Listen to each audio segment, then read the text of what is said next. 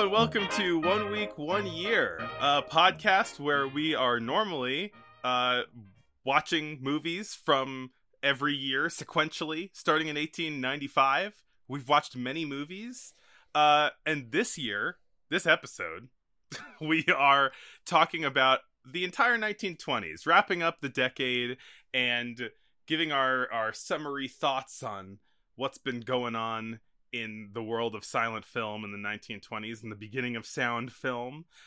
And we're gonna keep it cash. We have our top 10 lists of the decade of 1920 or the 1920s. I am excited to hear yours. We've also watched a few movies that cover the era, cover the film industry of the era. I am Chris Ellie. I am a film projectionist, and joining me as always is... I am Glenn Covell. I'm a filmmaker. Yeah. Welcome to our chill decade in review episode. And we're keeping it chill. You're drinking some alcohol. I am. I got a era appropriate bee's knees cocktail. And I have an era appropriate Glacier Freeze Gatorade. They love that in 29. Let me tell you. Yeah, they were just nuts for it.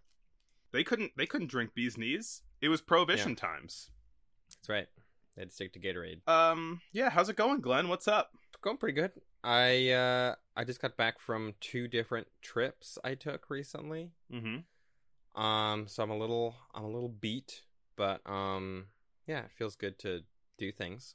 So nice to travel. See other places. That's always fun. For sure. Did I tell you that I'm going to South Korea in like 2 months? I think I'd forgotten, but yes. I'm hyped for that. Definitely. Yeah. That's rules. Yeah. Never been, but I hear it's great. Same. Unless you're on a particular train to Busan. Well. God. That one specific train, yes. Don't take that one. Yeah. It's got a number. It's very specific. Well, I guess I should say what I'm doing. What are you up to? Yeah, Chris? Why don't you ever ask me any questions, Glenn? Why don't you care how I'm doing? No, we just did at Denver Film, we just did the Cinema Q Film Festival. It's the 15th year anniversary of Colorado's only queer film festival, so that was a lot of fun. We had Udo Kier over to talk about Flesh for Frankenstein and Blood for Dracula. And then I'm also done projecting Oppenheimer, and I finally got to watch it. I saw it in 70mm, non-IMAX 70mm, but it was beautiful in 70mm. Makes 35 look like garbage. I mean, it's a whole lot extra millimeters they got there, so... It's like another 35. Right. And then it's then like double that for IMAX, so. Yeah. Because it's rotated. Yeah. I mean, I would say maybe a little more than double, but yes. Yeah. I'm staring at a piece of IMAX film that's behind the camera and trying to picture it right now. Yeah. Anyway. I think we should start with our like overall thoughts on this decade of film history. Yeah. Like, what are our takeaways, kind of? I don't feel like I have a big thesis of like what my takeaways were. This is the decade where silent movies really came into their own. Silent features in particular. I think they'd mastered the art of the short in the 10s. But it was pretty, feature-wise, stylistically a little rough in the 1910s. Mm-hmm. And I remember in our 1920 episode, I was talking about how I was like, oh, the second that we entered this decade, everything looks like it's done so much more competently now, you know? Yeah. It did feel like an almost immediate shift into like, all right, now we're off to the races. Now people actually know what they're doing, kind of. Yeah. And can actually have fun with it. Yeah. It became a huge business.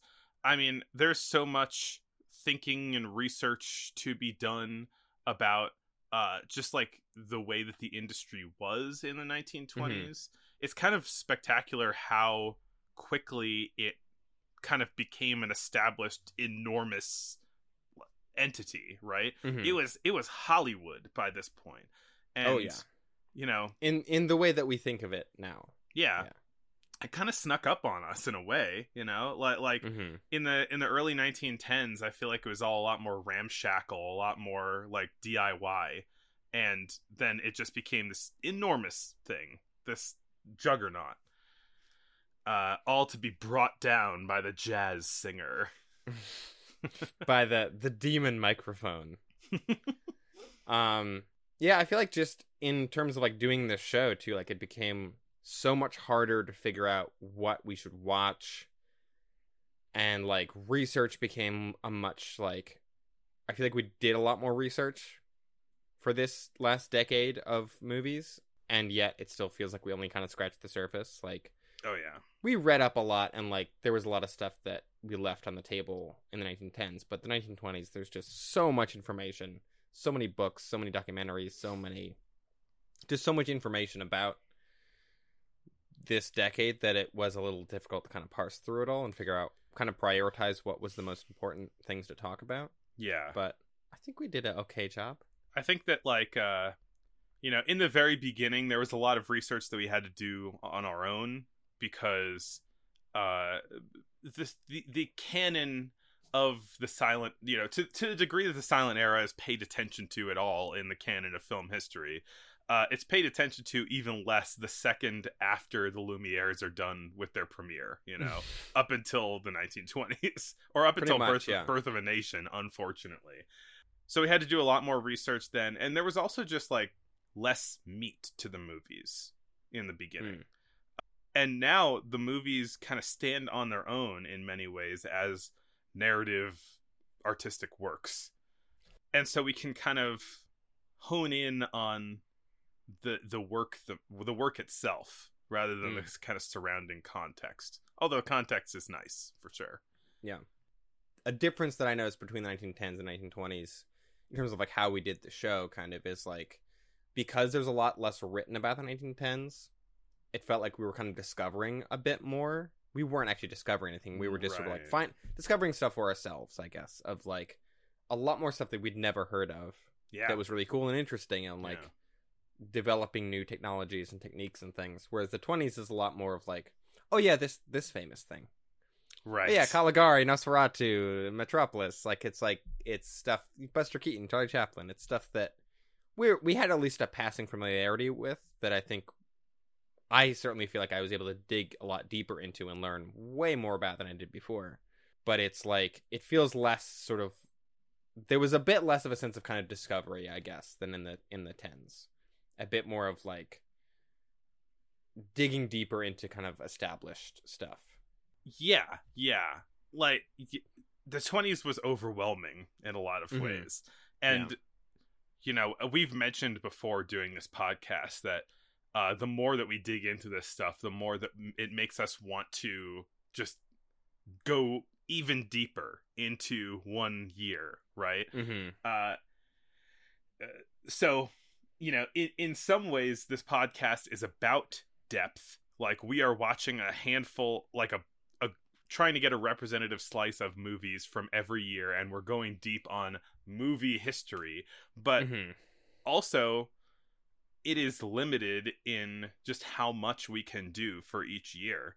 And I really felt the pain of that lately, because I feel like in the 1910s there were a lot of like hidden gems, but like not, as far as we saw, not like a huge amount of things that just like knocked your socks off that like were not in the kind of established canon. But the 1920s has that in spades. Yeah. There were a few like fun surprises and like things I'd never heard of that we watched in the 20s. It was nice to have that too, of like the established like classics, and then also stuff that I had never heard of that also knocked my socks off. So a big sock knocker of a decade. Oh yeah. I just insist on saying weird things whenever possible. Never change. Yeah, and then of course this decade ended with the introduction of popular movies, popular feature films that incorporated sync sound. Mm-hmm. in the wake of the jazz singer.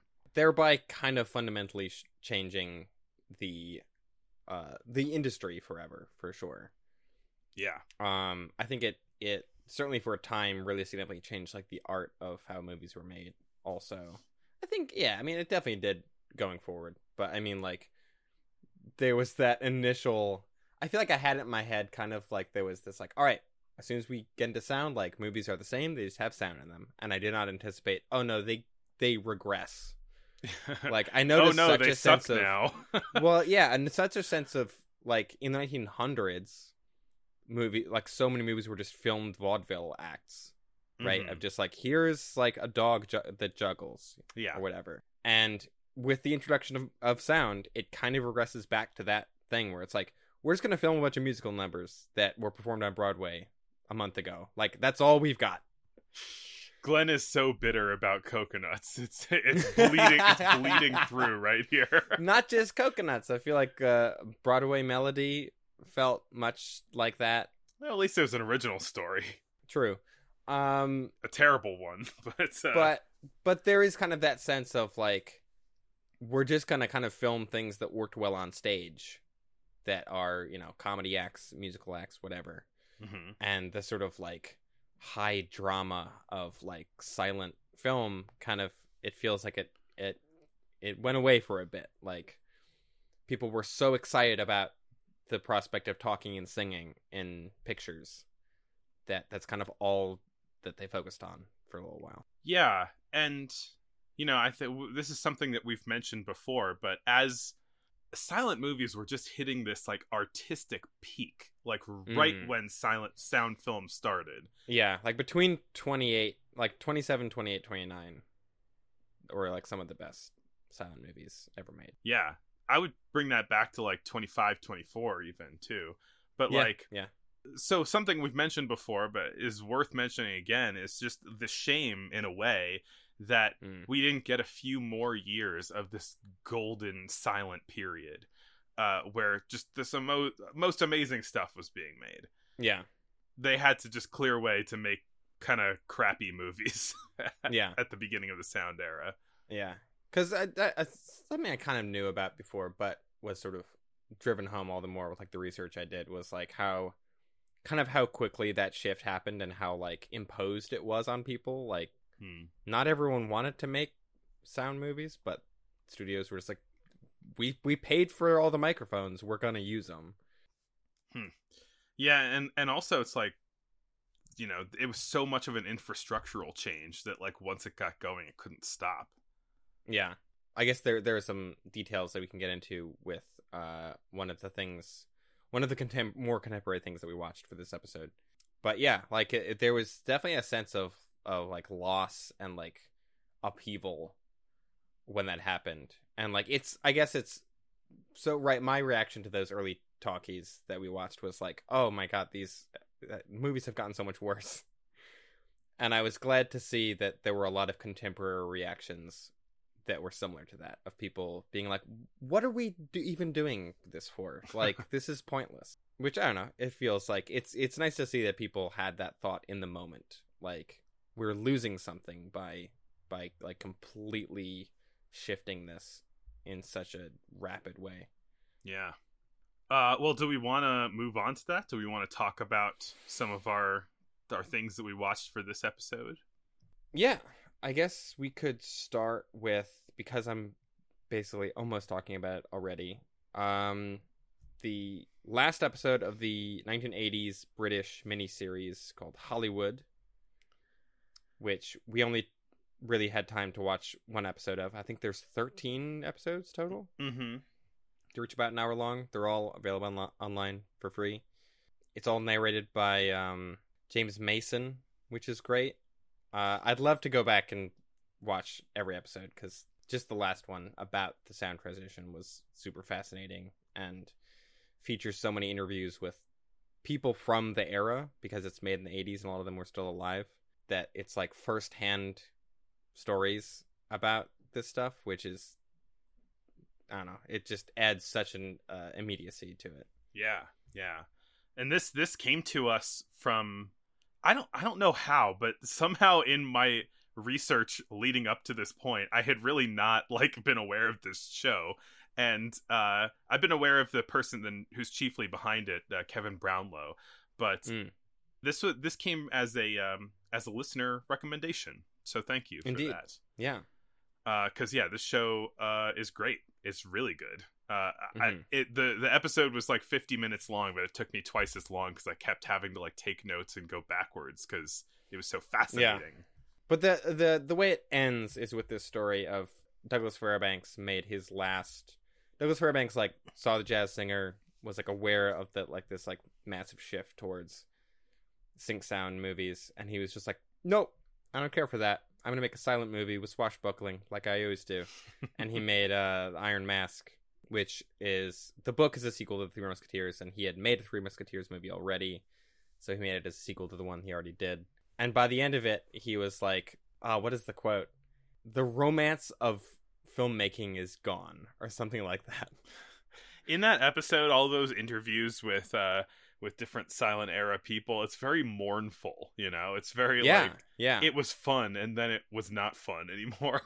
Yeah, I mean, I said before, the demon microphone, which is a quote from that thing, there was such resistance to it from actors and filmmakers and crew people and everyone, of just like, oh my god, this sucks. Like, what, we had such a good thing going, why are we ruining this by having to like change everything? There's a really like morbid sort of detail, I forget who said it in the episode, but they described how there was quote, suicides galore among the thousands of orchestra musicians that were put out of work between 1928 and 1932. Across the country, it went from 22,000 to 4,000 in 1932. Yeah. And it's like, just put thousands of people out of work. Like, you had all these people playing music in theaters, and suddenly it's like, we don't need you anymore. Yeah, we have a terrible speaker that's going to pump music through to the people. And not even people directly involved in Hollywood, people all over the country, kind of small time people who are making their living doing improvisational scores to movies. It's it kind of speaks to the structural horrors that can happen just based on pretty small decisions of powerful people. Yeah, I think hearing the kind of firsthand accounts of it, kind of, because it was a thing that I knew was disruptive and there was resistance to, but just hearing it from the people's own mouths and their voices is sort of like, it gives it a more perspective, I think, of kind of the human toll of that, of like how much kind of was lost in this shift, which is like overall has really kind of only benefited filmmaking as a medium, I guess, right? It's like it's another tool to tell a story, right? You might as well, if you can record sound, you might as well have sound. But it is like, it's like for the people who are making movies at the time, it feels like such a, like you said, mournful thing, which I think at least one of the movies that we watched for this episode, I think kind of nails that feeling. One sort of thing I found interesting about this episode of the miniseries is that because it came out in the 1980s, they're talking about the earliest sync sound movies, and they talk about the Dixon Sound Experiment, which we covered in our first episode of the show, and that's sort of the earliest known example of like motion picture and sound being synchronized in any way. But because this was made in the 80s, they didn't have the audio yet. Like, it hadn't been rediscovered. And so they show the clip of, the film, but they're like, oh, and the sound is long. It's long since been lost. I'm like, oh, but it hasn't anymore. Like, they found it and we listened to it. It's so cool. So that was like a cool moment. Yeah, for sure. This episode, I forget if we mentioned, is each episode is kind of themed on a different aspect of Hollywood in the silent era, and this one is specifically themed on the end of the silent era and the transition to sound. There's a lot of interesting stuff in the beginning of the episode about like just the development of sound and how it found its way into the movie industry. So it kind of posits that the way that this kind of all got started was that Warner Brothers was trying to do radio ads, and they brought radio and microphone people into their studios to do radio ads, audio engineers and all of that.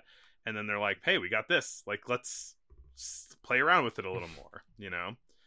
And so Western Electric and Warner Brothers teamed up to create Vitaphone, which was the sound on disc versus the sound on film of what's his name? Movietone. Movietone. Yeah. There we go. Lee DeForest, though, was the other one who did sound on film through a different process than Movietone. All of these people trying to do these experiments and sneak stuff into the movies, sneak sound into the movies, were roundly dismissed and disliked by other people who are like, you're poisoning our craft, basically. Stop with this chintzy garbage. Yeah. Although it's funny, like, one thing I think watching this documentary and also like watching some of their early sound films, it kind of gave me more of an appreciation for the jazz singer. Like, I wasn't super hot on it when we watched it. Mm-hmm. And then, like, thinking back on it, like, it does use sound really well. Especially compared to the stuff we've seen since. Like, even though it only has, like, a few scenes with sync sound in it, it's recorded well. It's used, effectively to tell the story it's telling. Mm-hmm. Versus, I feel like a lot of the later stuff is just like, I don't know, just have people talk or whatever. Yeah, there are parts of this episode where they show some early sound acting, and they just let you sit with how atrocious it is. Yeah, and also, like, it kind of made me think about how it's less, like, it is both, but it's kind of less like talking in movies that kind of killed silent stuff and more singing. Like, singing was the big draw for so many of these early sound films of, like, they sing now, which is I don't know, like a slight distinction. It is both of those things that were, like, there was novelty to both for sure. And I think another thing the jazz singer does well is it, like, it has all the improvisational, like, banter dialogue in it, which feels so much more naturalistic and less stagey than a lot of the other talkies that we watched. Yeah, it's hard to say why. Maybe he's just a more, comfortable performer than these other people. Yeah, I think it was also that thing of, like, he was riffing. It was less of this sort of, like, very staged, like, you gotta hit your mark exactly and, like, talk right into the microphone. Like, he probably had a better sense of that maybe than a lot of because he was a stage performer. Mm-hmm. A big thing both the other movies that we watched have in them is, like, silent actors who don't know how to act with microphones. Yeah. And that is a true thing. Like, that comes from real life. Yeah. Another kind of anecdote in this is how they were kind of trying out people for how they sounded. Retrying out all of these established actors. Like, so does Wallace Beery have a good voice or not? And then they'd come out and they'd say, Wallace Beery has a voice. Harold Lloyd has a voice. I don't know. I do, like, I think there's a lot of really good info in this documentary, but some parts of it made me wonder if it is the kind of thing that is uncritically buying into some of the narrative around all of this stuff, rather than looking at it with a critical eye and saying, like, okay, but, like, these kind of grand stories, are they true? Like, how true are they? There are a number of great anecdotes in this, aside from all the ones that we've talked about. I mean, getting at some of the stuff you said earlier about how, like, there was this domineering presence of the audio people. Was, I think the narration said, filmmakers were ruled by the man in the monitor room. Soundmen were hard to find, and few questioned their competence. And then George Cukor was saying that they were inclined to be bullying the sound guys, more or less, like, basically making direction choices and not knowing how to direct, because they're like, if you want to record audio, you got to do what I'm telling you to do, basically. Yeah, which may have been a contributor to these kind of low quality early sound movies. And it's funny that is how it was in like 1928, 29, because I feel like on so many sets, sound people are like the just not paid attention to or like given enough respect. Like sound people are super important, and I feel like on a lot of sets they're like people can kind of see them as like, maybe I'm talking mostly about like student films because that's the majority of the sets that I've been on, but yeah, I think there's this like, oh, sound, and they're like, we gotta hold for the plane. Can we get room tone? Which, I mean, and yeah, if that's your only interaction with the person for like a week is just them like saying you need to stop what you're doing, then yeah, that's annoying. But this is what happens when you give them power. Speaking as a former sound guy, don't give sound guys power. Yeah, that's why they still to this day are disrespected on sets, is because they had so much power in the beginning. It's to keep the and natural they, order and of they things. abused it. Yeah. And it's having sort of seen fictionalized portrayals of this stuff, it's cool to listen to people talk about it with firsthand experience to know that like there's some element of truth to those things. Yeah.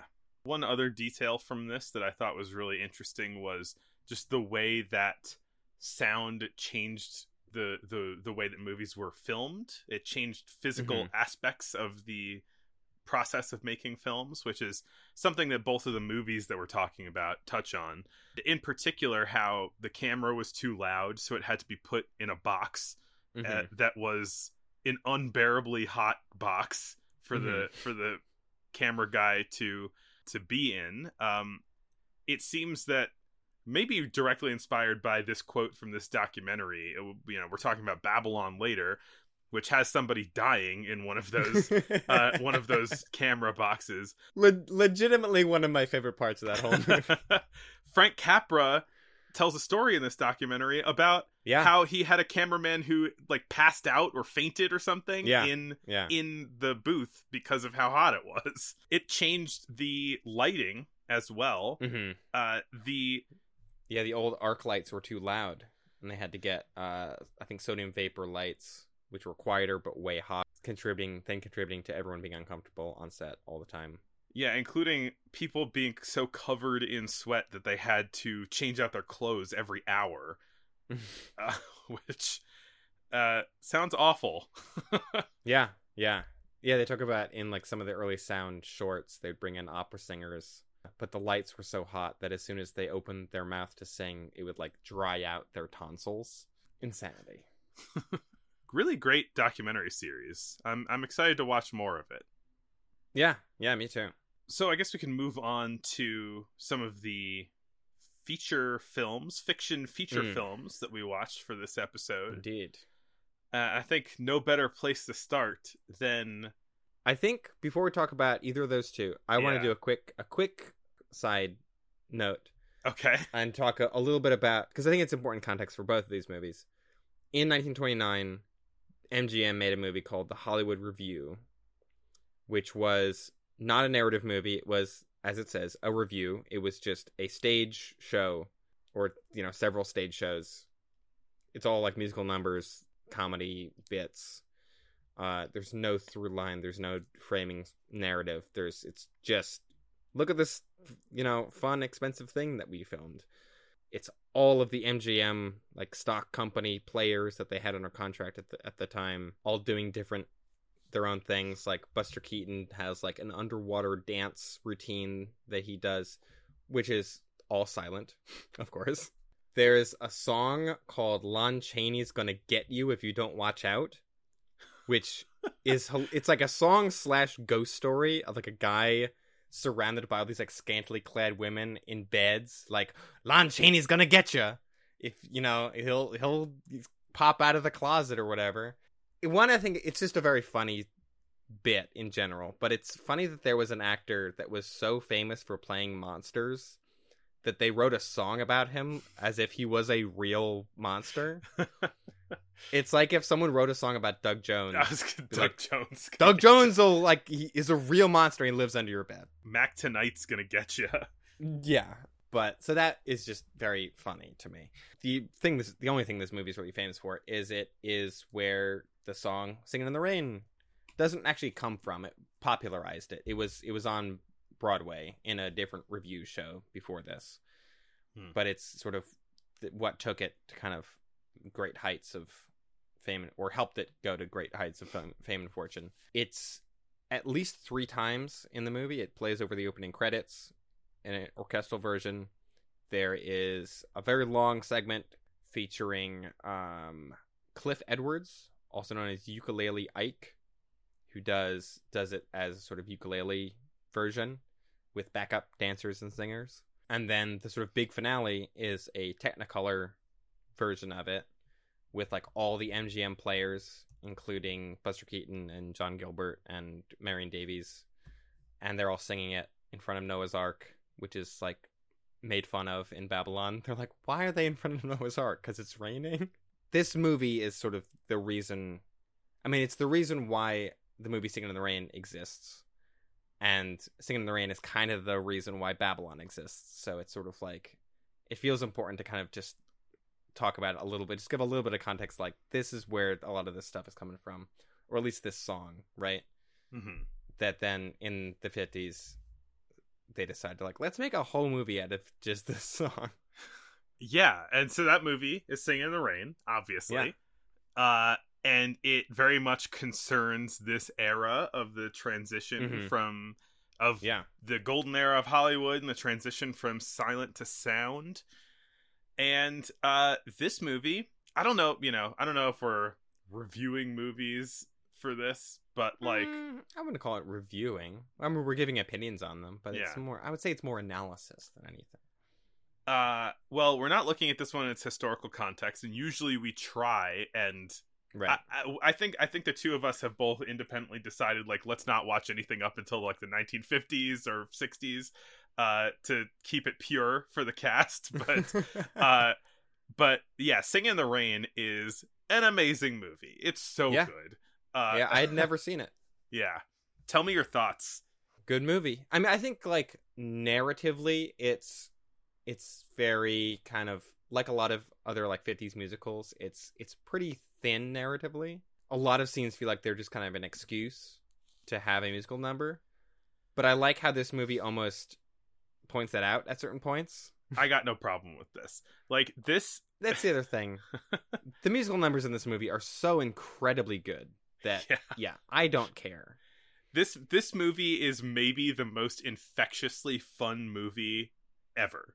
I show this movie to people who say they don't like old movies and that they don't like musicals, because within a few minutes of watching Singing in the Rain, you're like, oh, this has like a great comedic sensibility to it. Like the dialogue is so fun between the characters. You really feel this like sense of joy, and just it's great.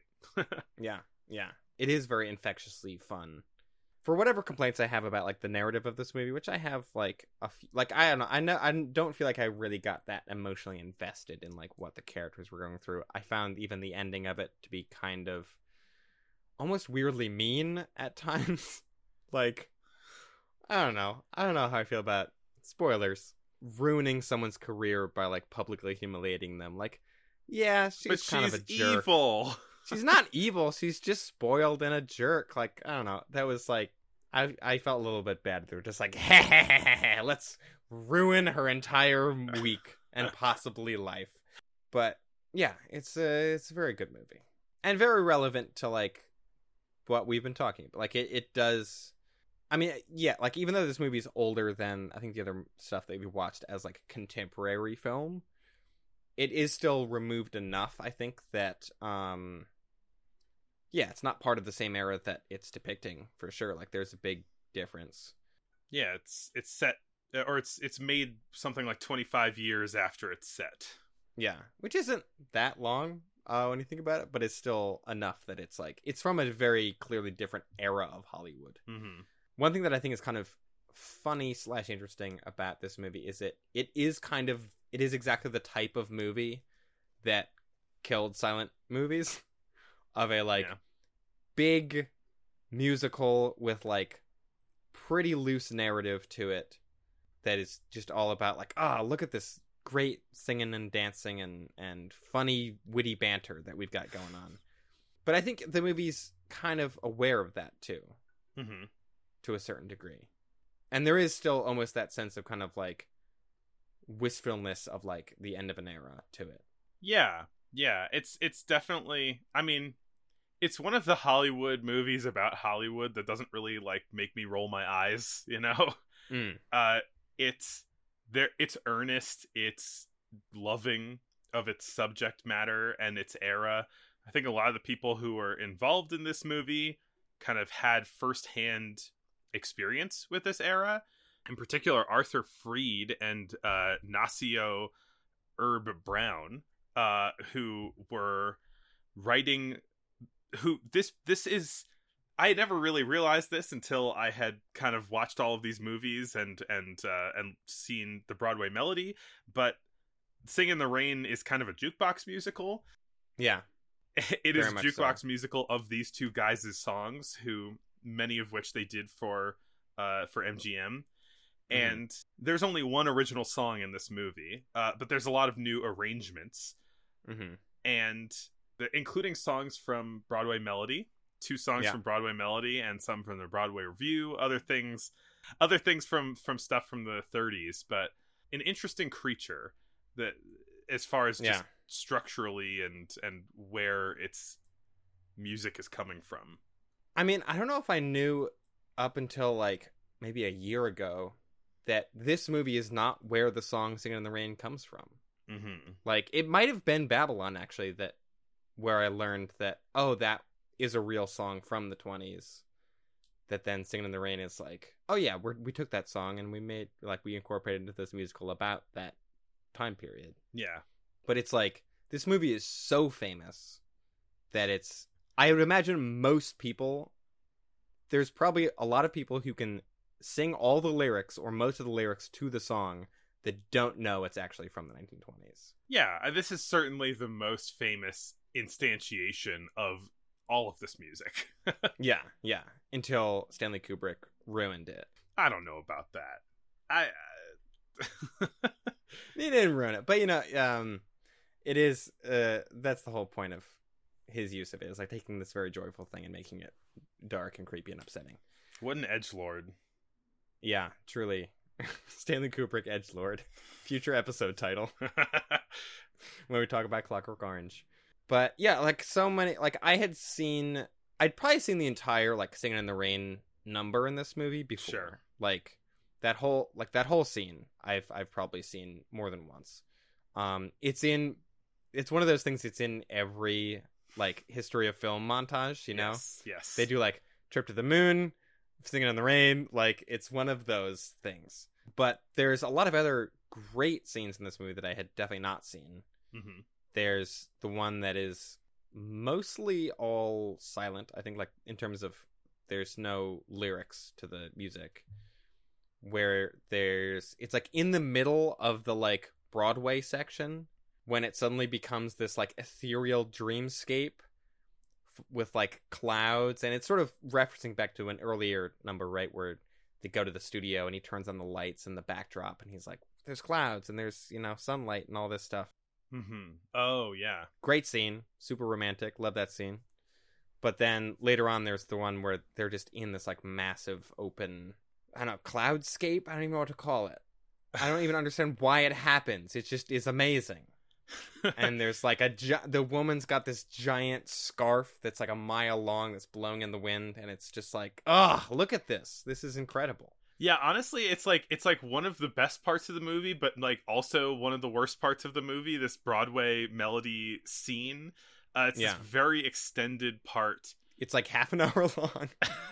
It's not half an hour long, but it is very long.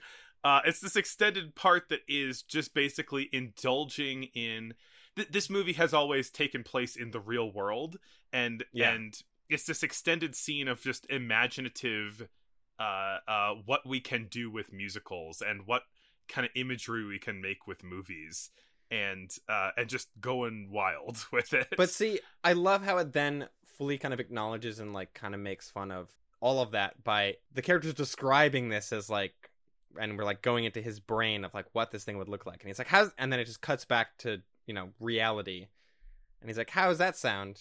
And the producer's like, I don't know if I can picture it. Which apparently is a real thing that someone said. Yeah. Not about that movie, but the producer RF is kind of meant to be an analog of Arthur Freed, this producer of many musicals, and I guess that was one of the catchphrases. But yeah, I guess loosely this movie is about a kind of Douglas Fairbanks type who is extremely popular. He has a kind of publicist arranged relationship with a horrible, mean person who has a terrible voice, and everyone knows that she has a terrible voice, so they keep her away from microphones at all costs. So like the reveal of her voice is very funny. Very, very famous reveal, I think, of her like very high pitched kind of nasal voice that everyone finds off-putting. And she doesn't have good diction and can't sing. And is just generally a very conceited, annoying person. That's the thing, it's right. Like, I get, like, you know, if this movie's taking place in real life, that, you know, it seems excessive to ruin her career at the end of the movie. But like, if you know, you don't weep over the lost life of someone in a horror movie, because it's like, oh, they deserved it, you know. And it's like, I mean, sometimes, yeah, I guess maybe I was just in the wrong headspace in the moment. I don't know, but I was like, this is a little mean. I think that this movie's interesting in that, like, there is a bit of meanness in it, but it always, to me, it always like pulled right back before it was like losing the charm of it, you know? Right. Yeah. It all feels like it's done in good fun. Like it's the movie never takes itself that seriously, and I think that it helps everything just go down a lot easier when people are sort of like sniping at each other or kind of being nasty, because they're doing so in very kind of comedic ways. Yeah. In particular, you know, the main character played by Gene Kelly, he is obviously not much of a fan of her, and he ends up kind of meet-cuting into this other woman who they by kind of jumping in her car. Yeah. And there's all this like really kind of charming back and forth of them being really petty with each other. But in like a playful way, and like everything that they say is very funny, and it's just, I don't know, it feels nice. But it's one of those things that should feel very kind of effortless and charming, that I think this movie does pull off, that I feel like so many movies don't, when they have like a romantic relationship that is built off of this sort of like aggressive sort of like undercutting, or like, you know, it's like they act like they really hate each other for the whole runtime until they finally just admit, like, never mind, I love you. but like, you like, buy it. Unless they're super charming that entire time, like, yeah, I think that's a very difficult thing to pull off, that I've seen bungled a lot. Because like every time, you know, it's this back and forth of they get one over each other, right? And every time it happens, I was just giggling, you know, because it's all just so fun, and it's not like excessively mean, so it works. And then as soon as they get together, it's him, his best friend, and the woman he is in love with, who I'm terrible Lena with Lamont. Lena Lamont, played by Jean Hagen. Is that Lena? Oh, Lena is the one who can sing. Yeah. No, Kathy. Kathy's the one who can sing. Who can sing? Am I completely getting these mixed up? Yeah, Debbie Reynolds is Kathy, who is the one who he runs into and meet cutes with, and and once the three of them are together, Cosmo, Kathy, and Donald, or Don, they are just an unstoppable force of good vibes.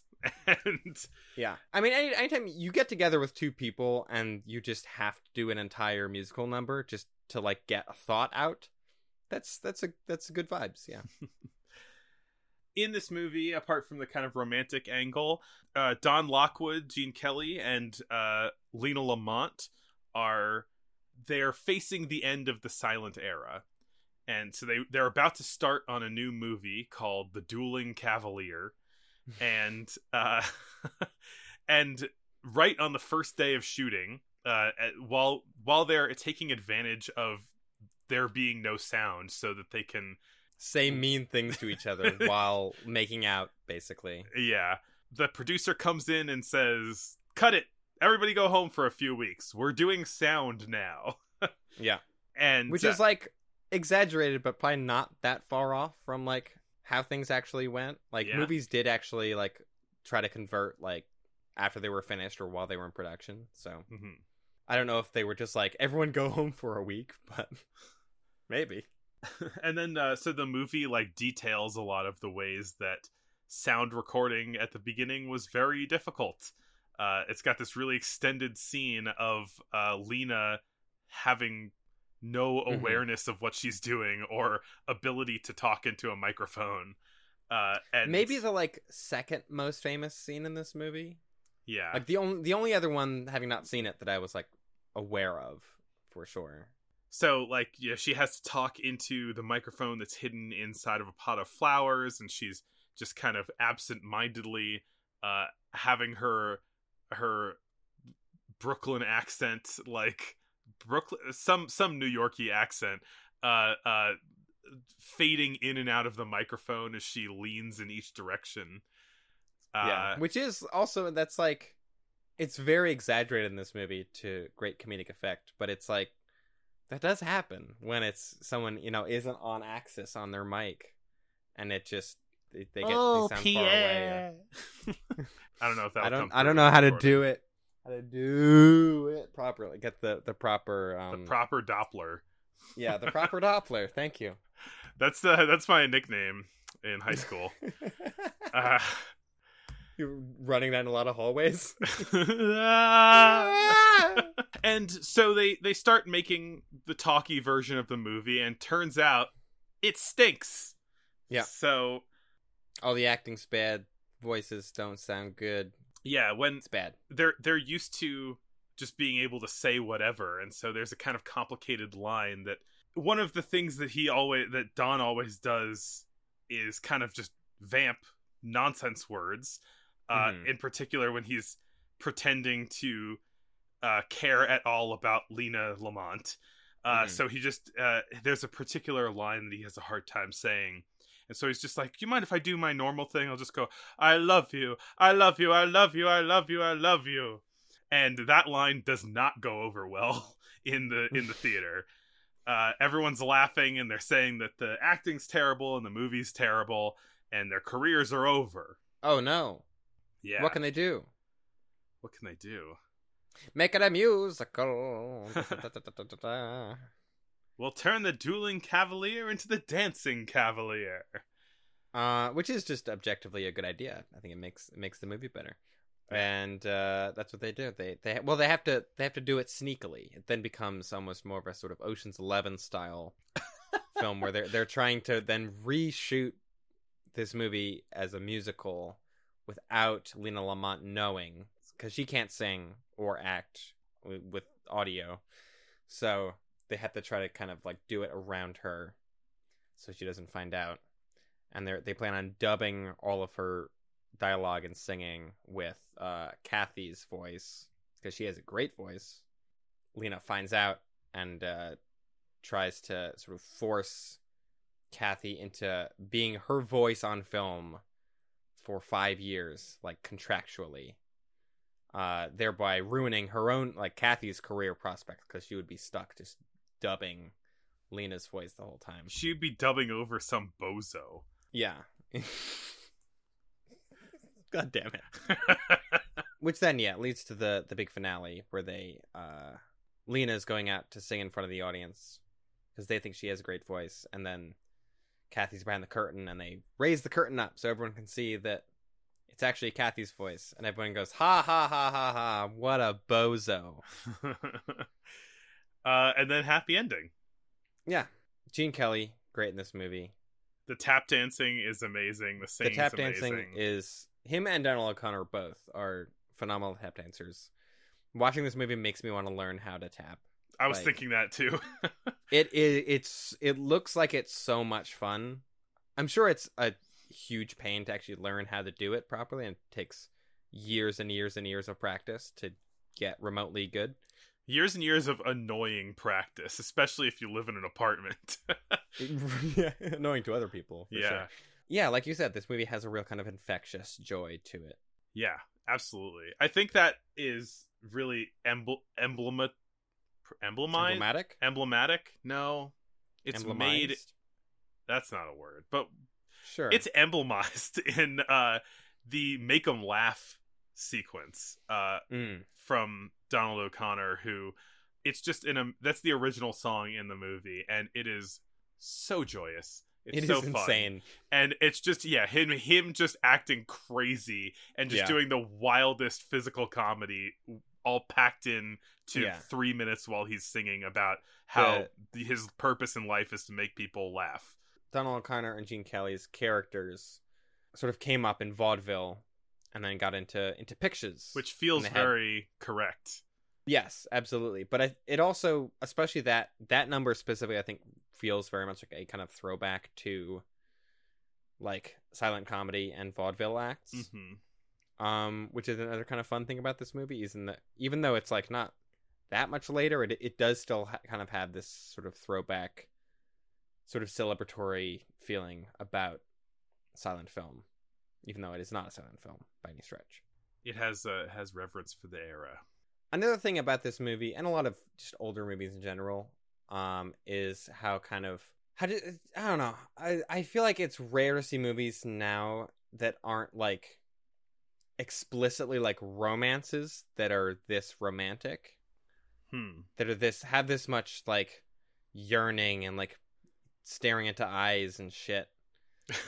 That I feel like is kind of I don't know. I think about how what passes for like a romantic subplot in movies now, and it's garbage compared to this, you know?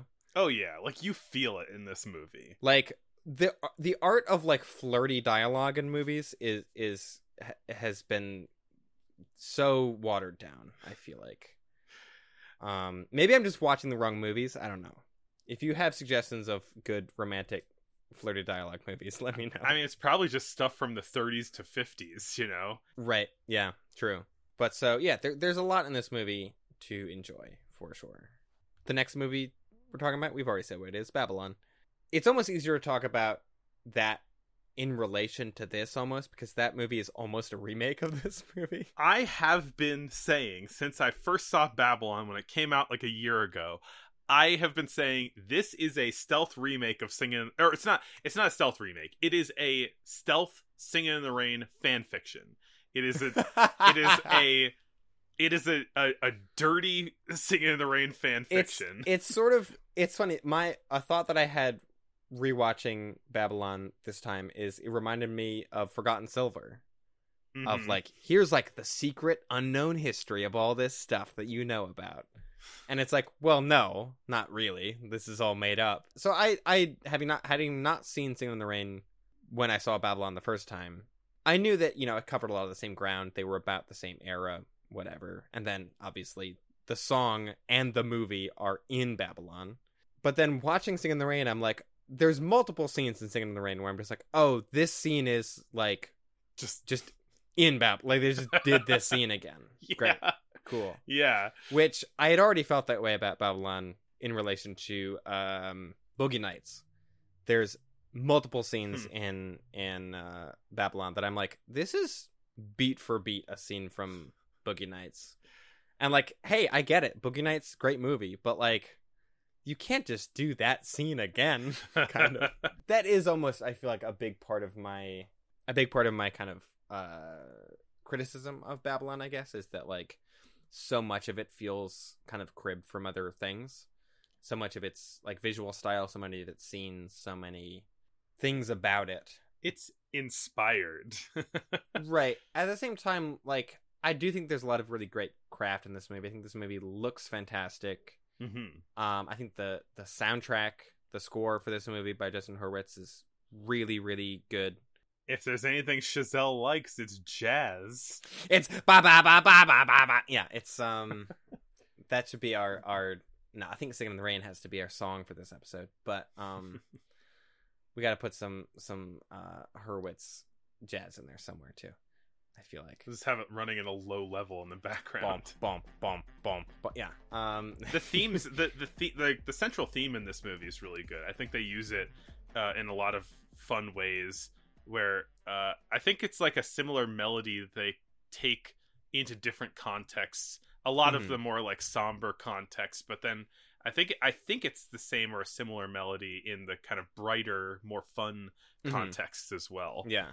So you're kind of, this movie is basically, you know, a la Boogie Nights. It is I'm in love with this industry, and then I'm ruined by it, and it's sad. And but then at the end, it was all a great time. Oh my god, yeah. Yeah, just another quick thing about the score. The sort of like tinkly piano sort of Manny Nelly theme. It's probably my favorite piece of music in the movie. Because it's played on like an old piano too, so it feels like kind of like a slow ragtime song. Yeah. Yeah, the music in this movie is fantastic. And yeah, it's like it's mostly an ensemble movie. Another one of my criticisms is that it like starts as an ensemble movie and then I feel like doesn't quite commit to it. But I don't know. I like this movie. I don't want to like criticize it. I just have so many things. There's so many things about it where I find like questionable. Yeah. But I'm like, I don't know about this, you know? This movie has been shit upon a lot, which is the opening scene of this movie. Perhaps apt, because this movie has a lot of shit in it, literally. I remember when this first came out, I before it was released wide. I got to go to a preview screening of it because I'm special. But no, it's because I live in New York City is why. So I remember I tell people like, oh, I saw Babylon last week, and they're like, oh, like how was it? Because I remember it was advertised as like big, like crazy, but kind of, you know, it prestige-y. was being advertised. Yeah, it's a prestige movie, and the first thing I would tell everyone is like, it's way grosser than I thought it would be. It's just there is so much vomit and poo and piss and blood and ooze, and it's a really icky movie. In that there's so many like gross fluids in it. Right. I appreciate it in a way. This movie wants to take an era which you'd think the approach to this era would be very, very staid, very very restrained. Like, this is the golden era of Hollywood. I'm going to wax poetic about it, you know? But then this movie's just like, nah, we're gonna put lots of fart jokes in here, you know. I think it's an interesting way to approach, you know, a juvenile approach to something that would not otherwise be approached in a juvenile way. I think that's fun. Yeah. I mean, another sort of like kind of gripe I have with this movie is like how exaggerated it feels in certain respects. Like I know Damien Chazelle has said many times in promoting this movie how it's like he felt like so much portrayals of this era are that kind of like austere sort of like the golden age, right? And he was like, oh no, people partied and did drugs and like, you know, had orgies and elephants pooped on people. And he was like, no, we should, like, no one's made that movie, like, let's see that. But I feel like respect, right? Yeah, but I also feel like this movie it feels so much like a modern person's idea of what that time was, which is, I mean, literally what it is. But it is very loose with sort of, I guess, reality. Like, it takes a lot of rumors and sort of makes and puts them into the movie. It does a lot of things with just like, this is like the culmination of all the stories that people have told about this era, not necessarily what this stuff actually looked like. Yeah. I mean, I conceptually have no problem with that. It does maybe spread some misinformation around. They are all composite characters, right? Yeah. It's not Clara Bow. It's not Anna May Wong. It's Lady Faye. It's not Clara Bow. It's Nellie Leroy. It's not John Gilbert. It's what's his face, Jack Conrad. Which I think it's good that he changed all the names, even if most of the characters in this movie have a pretty clear real life analog that he based them on. Mm-hmm. Fatty Arbuckle also. Yeah. Yet another thinly veiled, Fatty Arbuckle composite character who is just a gross creep. But yeah, it's like taking the kind of, the unknown story of how things went down with Fatty Arbuckle and going, it's the most dramatic version, Right. Yeah, it's like it is everything in this movie is cranked up to 11, which is the appeal of it, really. Like, that's the fun of this movie, is just how wild and, full of debauchery and all that stuff. Although it's, I don't know, I've seen this movie 3 times, and I think I've enjoyed watching it every time, but at the same time, I'm like, I don't know if I think it's good. No, that's the thing, is that, like, the movie is... Yet I respect so much about it. Yeah. Yeah, like, the movie is just like, I'm gonna do what I want to do. I'm gonna do something crazy. And I'm like, I respect it. I respect the chutzpah, it might not end up being a good movie, but it's enjoyable to watch, especially in certain parts. And there are certain scenes in this movie that I think are like, I love, are like incredible scenes. Yeah. There's 2 extended scenes that are kind of the silent era and sound, like early sound era scenes of like shooting a scene. And they're very pointedly drawing comparisons between the two. There's this really long extended, not even scene, like a just section of the movie where they're filming multiple different silent movies on the lot. It's really cool. Yeah, and it's just everything is happening all, like, one set is on fire while they're trying to shoot a scene next door, and they're like, don't worry about that, like, we're busy here.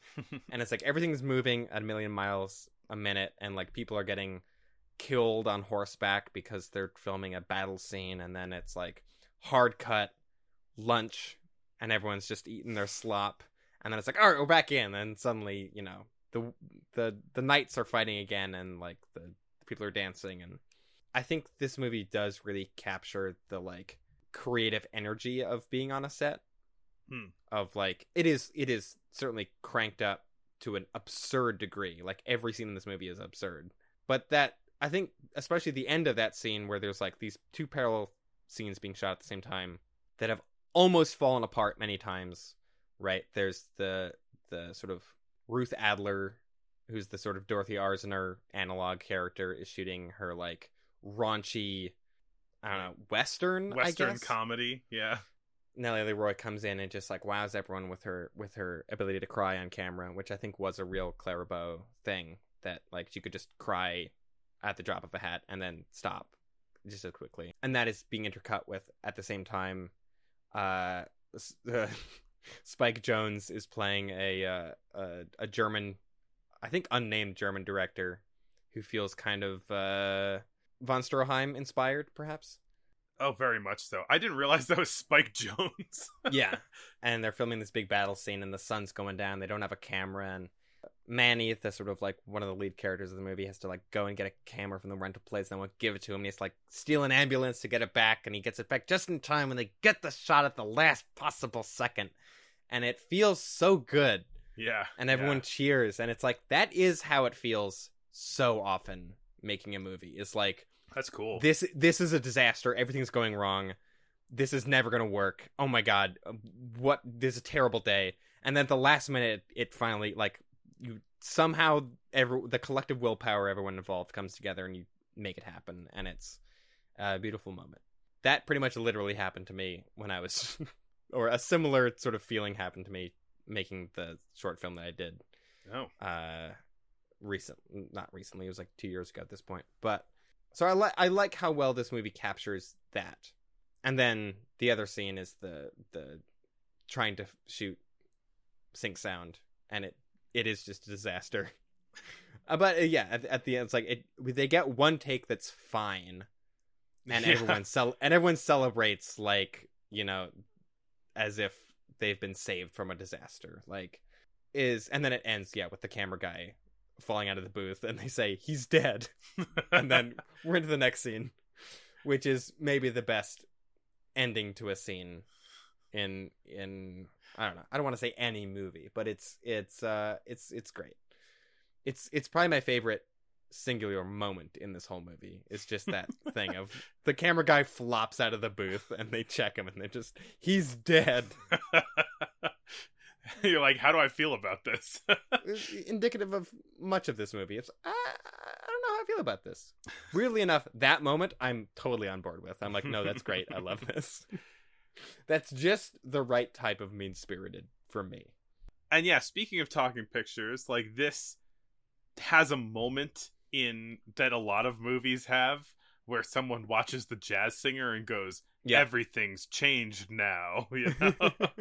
I think this is almost like the most on the nose version of that. They do that in The Aviator, they do it in Singing in the Rain, but this is like watching the, you know, you ain't seen nothing yet scene at the New York premiere and then running to a phone booth and saying everything is about to change. And then it cuts directly to the, you know, trying to shoot the scene on a soundstage, which is so similar to the one in Singing in the Rain. Yeah. I do think I like the one in Babylon a little bit more just because it's so batshit insane. It's a lot like more tense and upsetting. Something that I think is notable about this movie is that so many of these scenes are kind of constructed in almost this like Curb Your Enthusiasm style of you are like something horrible is about to happen and you're just like waiting for it to happen through the whole scene. Yeah, no, that's true. A thought I had watching both these movies like on consecutive days was that like they do both feel sort of exemplary of their respective eras, kind of, right? Like they're both about the exact same time period, but one is made in the 50s, one is made in the 2020s. And like the 50s movie feels like such a 50s movie, right? It's like it's big, it's colorful, it's light, it's joyous. The 2020s movie is like anxious and really long, but also super fast paced and like excessive and enormous. And it's like, and they cuss. They cuss so much. It's not really a comedy. It's not really a drama. It feels very of its era, I guess, in that way. And as much as I can sort of pinpoint what the current era of filmmaking is, like it feels like a movie that came out last year, you know? I wouldn't mistake that for a movie made at any other time. I wouldn't mistake it for a movie made in the 1950s. No, certainly not. A lot less cussing back then. No CG elephants. Hey, that was a real elephant, you know? Not in the party, I don't think. I think it was a real elephant in the party. I don't know. Look, we gotta ask Damien. I know that they built an elephant ass that the poop came out of because there was someone they couldn't get the elephant to poop on command. There was someone I saw like on the internet posted a thing that was like, I saw this in LA like, you know, a year ago, and now I finally know what it was for. Wow. I mean, speaking of all that, this is a movie that does a little bit of that movie nowadays set in old times thing where it's kind of people say things. This is not the worst culprit of it, but where people are like, oh, there's this fella JFK who's who's this Speaking upstart of another recent young film. senator, another recent 3-hour long movie. I don't know. And there's this scene that almost feels like the most meta scene in the movie where Brad Pitt's character and like another kind of movie producer type are in a bathroom. They meet each other in a bathroom and they are talking about the upcoming sound movies. And you know, they're like, oh, like sound movie like Don Juan, which is a nice little reference, and then like, oh no, like real singing talking pictures like you're there. And then Brad Pitt goes, you think they'd want that sound in their movies? And then right on cue someone goes the loudest, wettest poop sound ever recorded, and it's really loud in the mix. It's like the loudest sound in the movie. And then the guy's like, why wouldn't they? Yeah.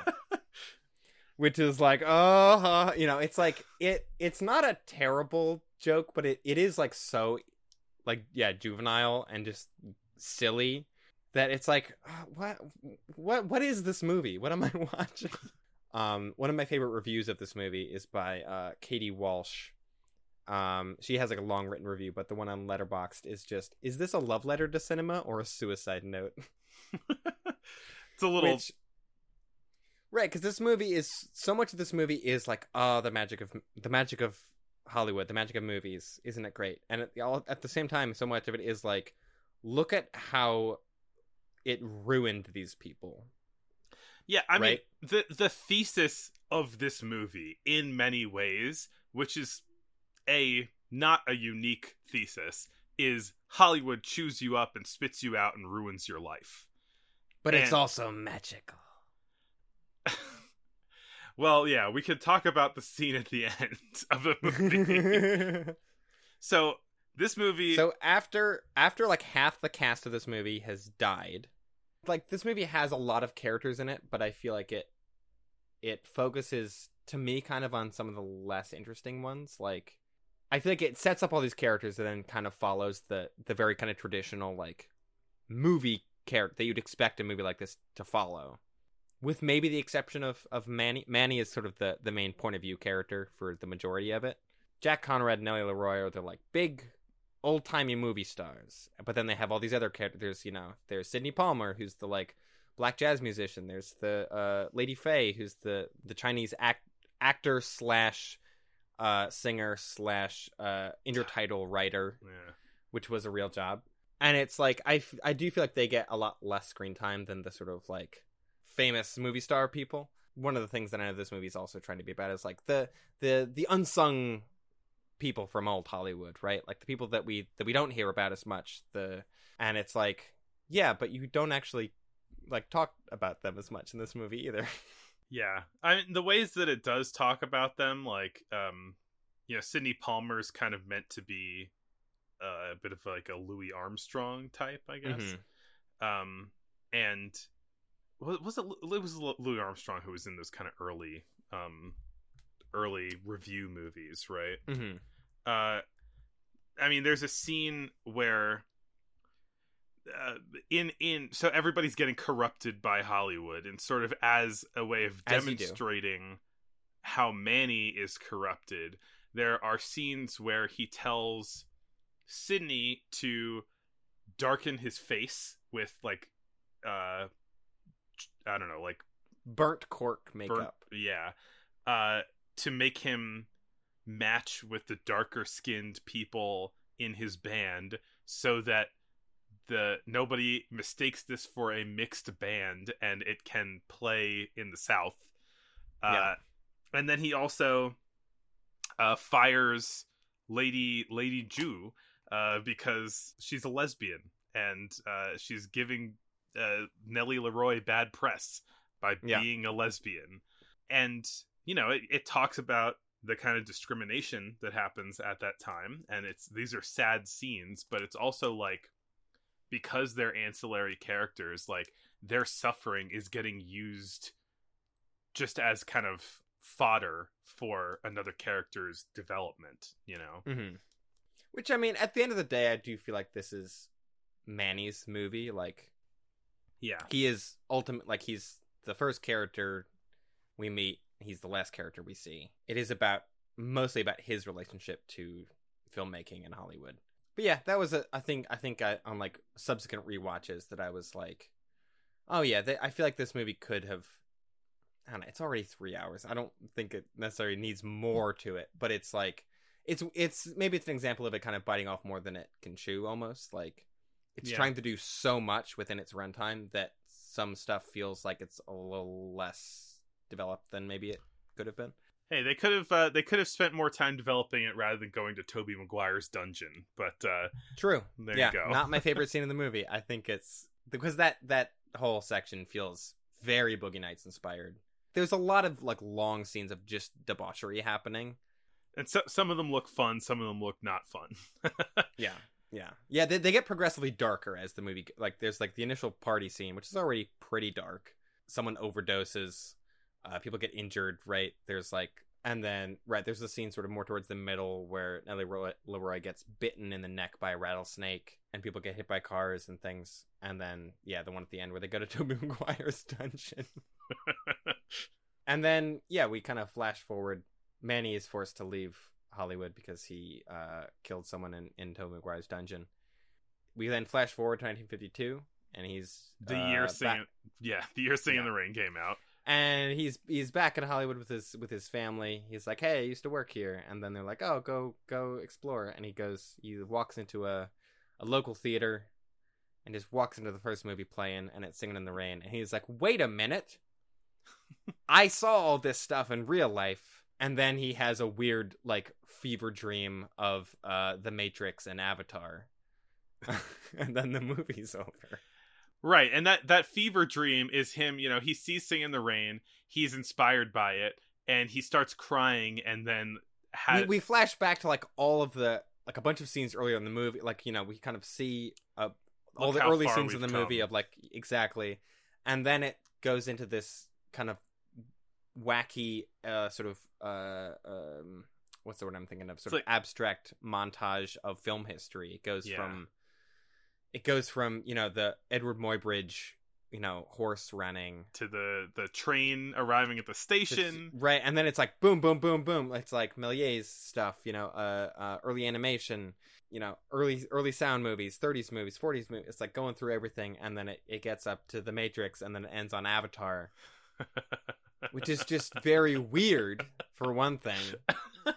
And then it gets into an even more abstract thing of just sort of like, dyes and chemicals. That was cool. I like that part. I do really like that. I think that's very cool, especially with a bunch of jazz over it. And the movie ends just on Manny's face, sort of taking it all in. But a lot of people have made fun of the fact that there was a clip of Avatar in this movie, and it is very funny. Yeah. I remember people like to share screen caps of movies on Twitter or Instagram, and just caption it with the movie title and the year. And I remember someone did put just a picture of Avatar, and it said Babylon 2022, which is a great joke. But yeah, it's a lot of movie. Yeah, there's a lot of things I really like about it. There's a lot of things there's not even things that I hate about this movie. There's just things I find questionable. Mm-hmm. Things that I'm like, I don't know if this was a good idea. But hey, I'm glad that I'm glad it exists. Yeah, it's probably my least favorite Damien Chazelle movie, but I still seen it 3 times. I saw it twice in theaters, once in 70mm. In sort of picking movies to watch for this review episode, it was one of the things like, well, I guess we got to watch Babylon, right? Like, There's a lot of movies that cover some of this era, but I feel like this just felt like a good catch-all, as sort of like it's inspired by a lot of the people that we've talked about, a lot of the movies that we've watched. It felt very appropriate, as opposed to something like Chaplin, which covers like a lot of the 1910s and also a lot of the 1930s and 40s. So it's like that's in an even broader scope, even though it's only about one person. I don't know, we could have watched like The Artist, I guess, which is again also like about the transition to sound. Every movie set in the 1920s about filmmaking is only about the transition to sound. That's the only interesting thing. I forgot that we had The Artist in the running for this episode. I guess everything else, right? A lot of the other stuff that happened during, I guess we could have watched Shadow of the Vampire, which is about Nosferatu. Yeah. That's one movie. I do feel like a lot of their movies about 1920s filmmaking tend to be like that, like hyper focused on a specific movie, or are just about this sort of very brief time period of like 1927 through 1932. But speaking of things that are too long, this episode, let's not let our episode be that way, and get into what we're all here for. Indeed, the top 10s of the 1920s. Before we start, I think both of us found this top 10 to be way more difficult than the last 2 that we did. Yeah. No, this was agonizing, honestly. There are so many great movies from this time, and my short list was 20 movies, and even cutting it down to that felt wrong. We could throw out some honorable mentions, but I feel like it would be a little spoilery, so... No, yeah, let's just go right into it. Shall I start? Sure. All right, number 10. Number 10. The Cabinet of Dr. Caligari. Starting right at the beginning of the decade. Yeah. Caligari is great. Visual splendor. There's really no other movie like it. I feel like any movie that's like Caligari is only that way because it's trying to be like Caligari, you know? Yeah. Like, even amongst German Expressionist movies, it feels really unique in just how far it takes its, like, set design and surreal visual stuff. It's the most German Expressionist movie, and it's honestly a little disappointing that more don't look like this. Right, yeah. It's usually like, oh, they have some, like, dramatic, you know, high contrast lighting in them. Whereas this is like, oh, no, the whole movie looks like an Expressionist painting. Yeah.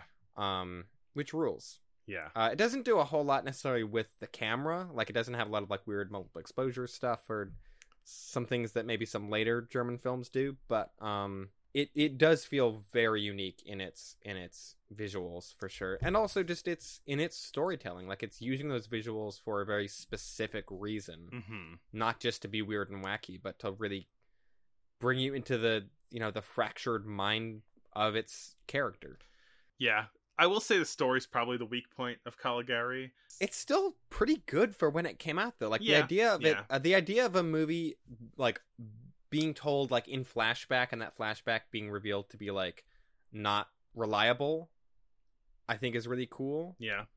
Like, I think that is almost, like, such a cliche now of, like, ooh, what is real, what isn't, man? Like, what can you try? Like, that thing of, like, scenes in movies that happen and then are revealed to have not actually happened or to have been delusional. If it had been done before this, I'm not aware of it. I don't know if many people are. I don't know if there's any documented examples of it. Maybe there was and it's lost. Who knows? But this is, like, it feels like a big sort of, like, a narrative experiment that really paid off. Yeah. So Caligari is really good, and this was Yeah. one of the toughest things because it's my number 11. that's what I mean. That movie, Cabinet of Dr. Caligari, is my number 10. Yeah. You know? What was your number 10? My number 10 is, and this did not expect it. My number 10 is Wings. I liked Wings a lot. I thought it was a really, really well done war epic. In fact, like, war movies are not generally my thing. I'm not like I don't really care about, like, military action. You know, I just watched Top Gun Maverick and it's fine, but, like, it's fun. But it's really good, though. it's fun, but, like, who It's cares? the Wings you know? of today. But, like, They're very similar movies. I guess so. But Wings is so well executed. It's kind of long, but it moves at, like, a really nice clip. Mhm. The action scenes are so good, and Yeah. like the aerial photography is amazing. The effects are amazing. The emotions in it are super well done. And yeah, it's just like a really, like, it sweeps you up emotionally. It's a great time. It's a Hollywood movie, baby. Yeah. Yeah. It's one of those things where it's like it's as impressive to look at now as it was then, because it's like, yeah, an airplane, like, crashing into another airplane is always going to look crazy when it's real, you know. Yeah. My number 9 is a movie that I think is maybe, this is less about the movie being good per se and more that it's just a movie that I really like a lot, and it's The Lost World. I had a feeling this would make it Like, onto your list. The Lost World, there's a lot of problems with The Lost World as a movie, but it also is just like fucking dinosaurs on a mountain, and then they bring a dinosaur back to London and it wrecks London. Oh, yeah, This that movie is cool. is so cool that I couldn't not put it on my list, I feel like. Yeah. I even put it above Caligari because I think just for my general enjoyment level, Yeah. it's pretty great. It has some really dumb shit in it. It has a character in blackface, which I hate. That is totally just like, get that, like, you could cut it out of the movie and it would just improve it on all fronts. But the dinosaur stuff is really, really, really cool. Willis O'Brien really crushed it.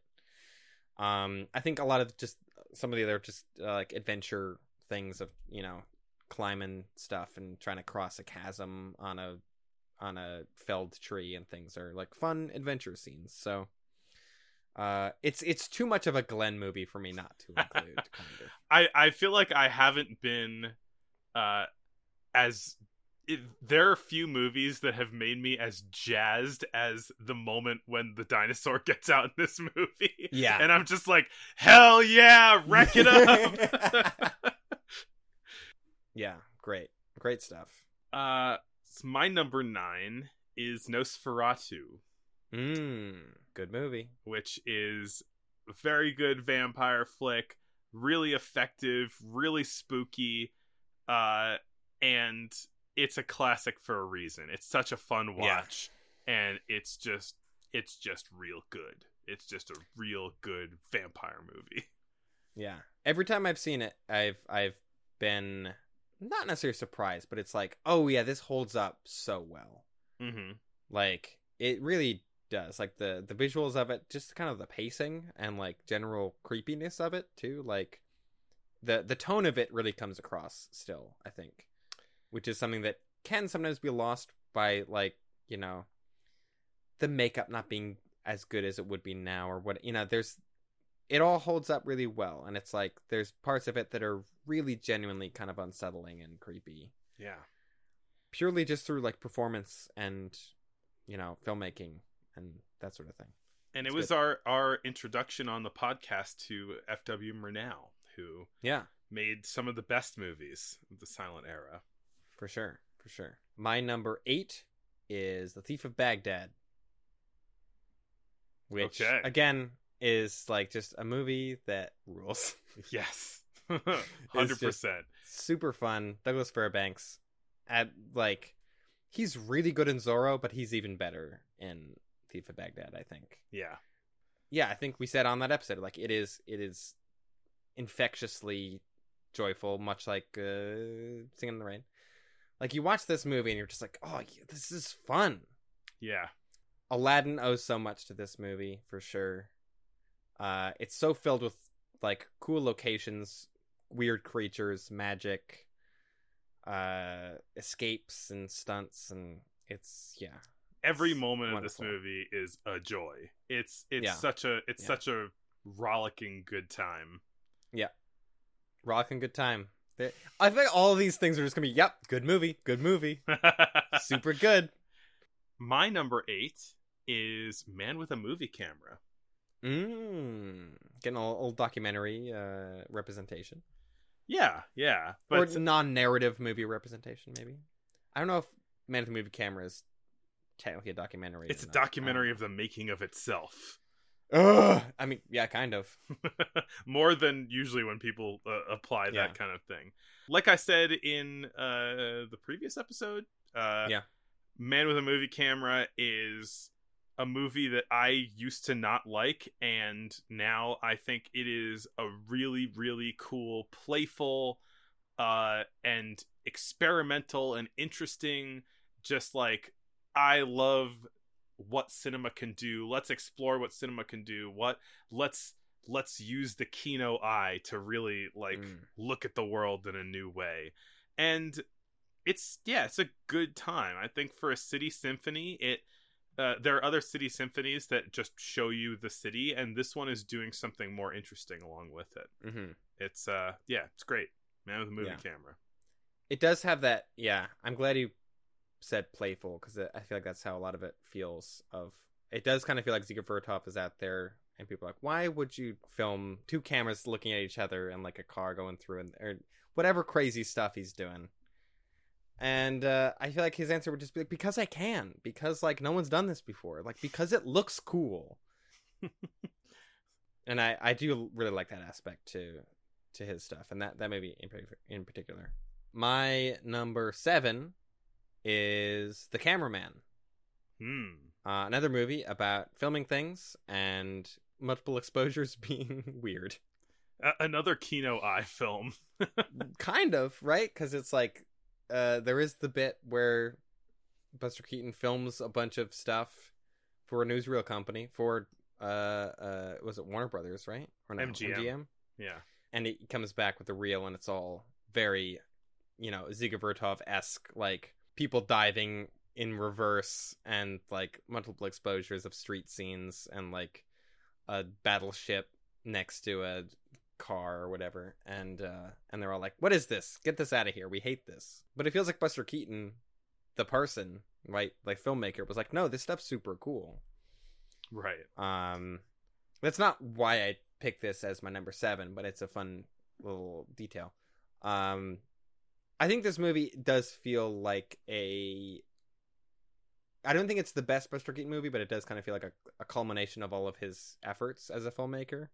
Mm-hmm. Like, I think it has a real good but very simple narrative hook to it. I think the sort of like romantic story works really well. I think in a lot of his earlier movies, the sort of romantic interest is almost an antagonist, in that they're like, he's trying to impress a girl for a reason, but like, we never see why he likes her, you know? Like, there's never a real sense of like chemistry between the two. It's just sort of like, there is girl, I need to show her that I am man. I'm going to, you know, crash, you know, classic go on a setup. You know, I'm gonna go fight a war on a train. Whereas this movie, it feels like there's a real genuine kind of like romantic chemistry between him and I think Sally is the female lead. She definitely gets more to do than other love interests in these movies. I think that, and like 1 Week is another good example of that. And also just has like some really amazing Buster Keaton gags. It has the like the running up and down the stairs bit, which is like so simple in its how it looks, but you think about the effort it must have taken to make all the stunts of him during the like gang war, which I don't know if we mentioned this in that episode, when like the legs of the tripod are getting shot off. That's a real person with a gun just shooting the legs off a tripod off camera.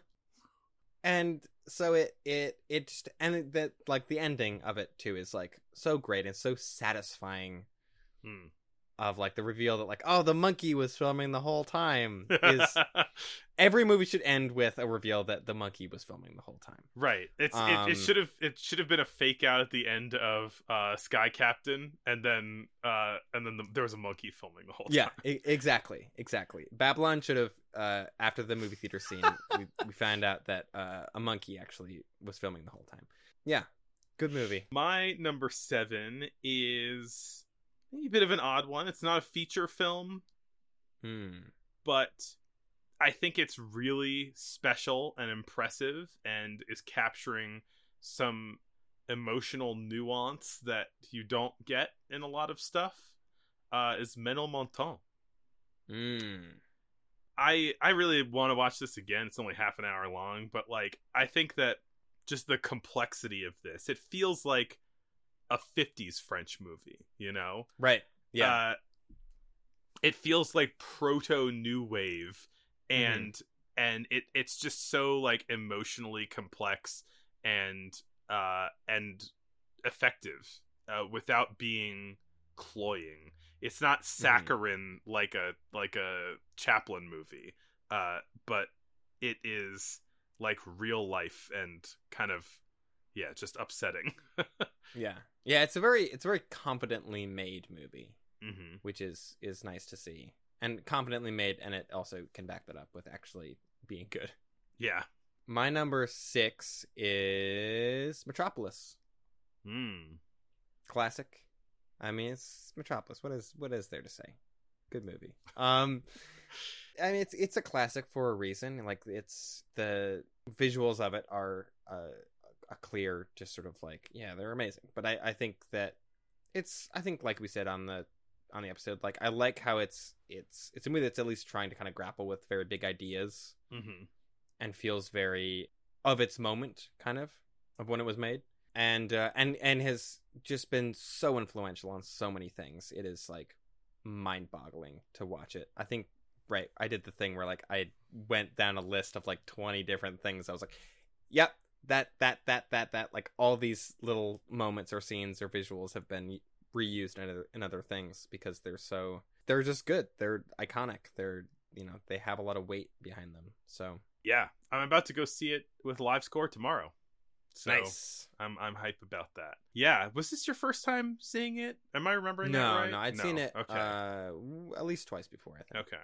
My number 6 is Safety Last. Maybe the most iconic, one of the most iconic visuals from the silent era. But this movie is just like that showstopper of an ending part of this movie, nothing's like it. It is so tense, so funny. It does such an amazing job at what it's doing, and I think that like it wowed the shit out of both of us. Yeah, I mean, when we watched that it. was one we got to see in a theater with a live score, so I think that somewhat helped. But I have since rewatched that movie, and it's still great, and it's still jaw dropping to watch. And it's like it's tense and funny, and it's funnier for how tense it is, and it's more tense for like how funny it like. The comedy like relieves some of the tension, but that then only lets it build again, kind of. It's so good. My number 5 is Nosferatu. Spooky movie. Yeah, do I have anything else to say about Nosferatu? I don't know. Real creepy. Yeah, we just talked about it. I don't know. It's Nosferatu. Go watch it. Okay. My number 5 is He Who Gets Slapped. Which I bring up all the time to people because I'm just like, yeah, this is how wild silent movies can get, you know? Like, yeah. Like just plot wise, this thing is insane. And just like where it goes from one place to another, but it sells it. Damn it. It is just like such a well constructed movie. It honestly, like, for what it is, it probes at some really like deep ideas, just based on like what is going on. And it's got a dude being eaten by a lion. Like, it's great. It's such a fun one. I think it does a great job of putting together like some comedy, some tragedy, and some like meat to chew on, you know? Yeah. By a lion. Yes. Lion is a great method of murder in any story, I think. Yeah, that's another one that feels like watching it, I was like, nothing else is like this movie. I've never seen something that is quite. I've seen movies that have similar, like, some plot elements or whatever, but yeah, the kind of unique combination of tones and yeah, the level of just like dread that is infused through that whole movie. But at the same time, it has someone get eaten by a lion at the end, in like as murder. Yeah, it's a good one. My number 4 is Ménilmontant. Oh, I think that's the only short that I put on my list. Yeah, same. I guess spoilers for the other ones. This movie totally blew me away. I had basically never heard of it until like the week that we recorded, and it's incredible. It's I mean, as we had just said, but the scene on like the park bench with the sister and the old man, and she's like eating the bread, is just like thinking about that scene gets me like choked up a little bit. It's so that just good. happened to me. Yeah, it's like such incredible filmmaking in a way that feels ahead of its time. Mm-hmm. Something like Wings feels like it is kind of exemplary of like amazing 1920s filmmaking, or like Metropolis, of like the scale of it, the sort of the use of visuals to tell a story without dialogue, all that stuff. Whereas Ménilmontant is definitely that, but it's so kind of intimate and heartbreaking and also kind of creepy, and yeah, it's really, really good. Oh yeah. I think that for people who are into drama, Ménilmontant is a great place to start with silent film. It's short. But if you're into comedy, a great place to start with silent film, and where I started with silent film in many ways, is my number 4, which is Sherlock Jr. My number 3. So let's talk about it. All right. This movie is it's just perfect. It's so good. Like yeah. The stunts it's a masterpiece. The stunts wow you. The comedy sells so well, and the meta scene of him falling asleep and going into the movie is some of the most inventive stuff I've ever seen. Yeah, and it still has that feeling of, how did they film this? I think it was on one of the like Corridor Crew YouTube videos which, if you don't know, are a bunch of VFX artists who watch scenes in movies and try to break down how they think it was done. And that's like, they don't know, like, it's hard for them to figure it out, like, because I think, especially with modern visual effects, you can be like, oh, it is, you know, they just built that in a computer and then composited the two things together, whatever.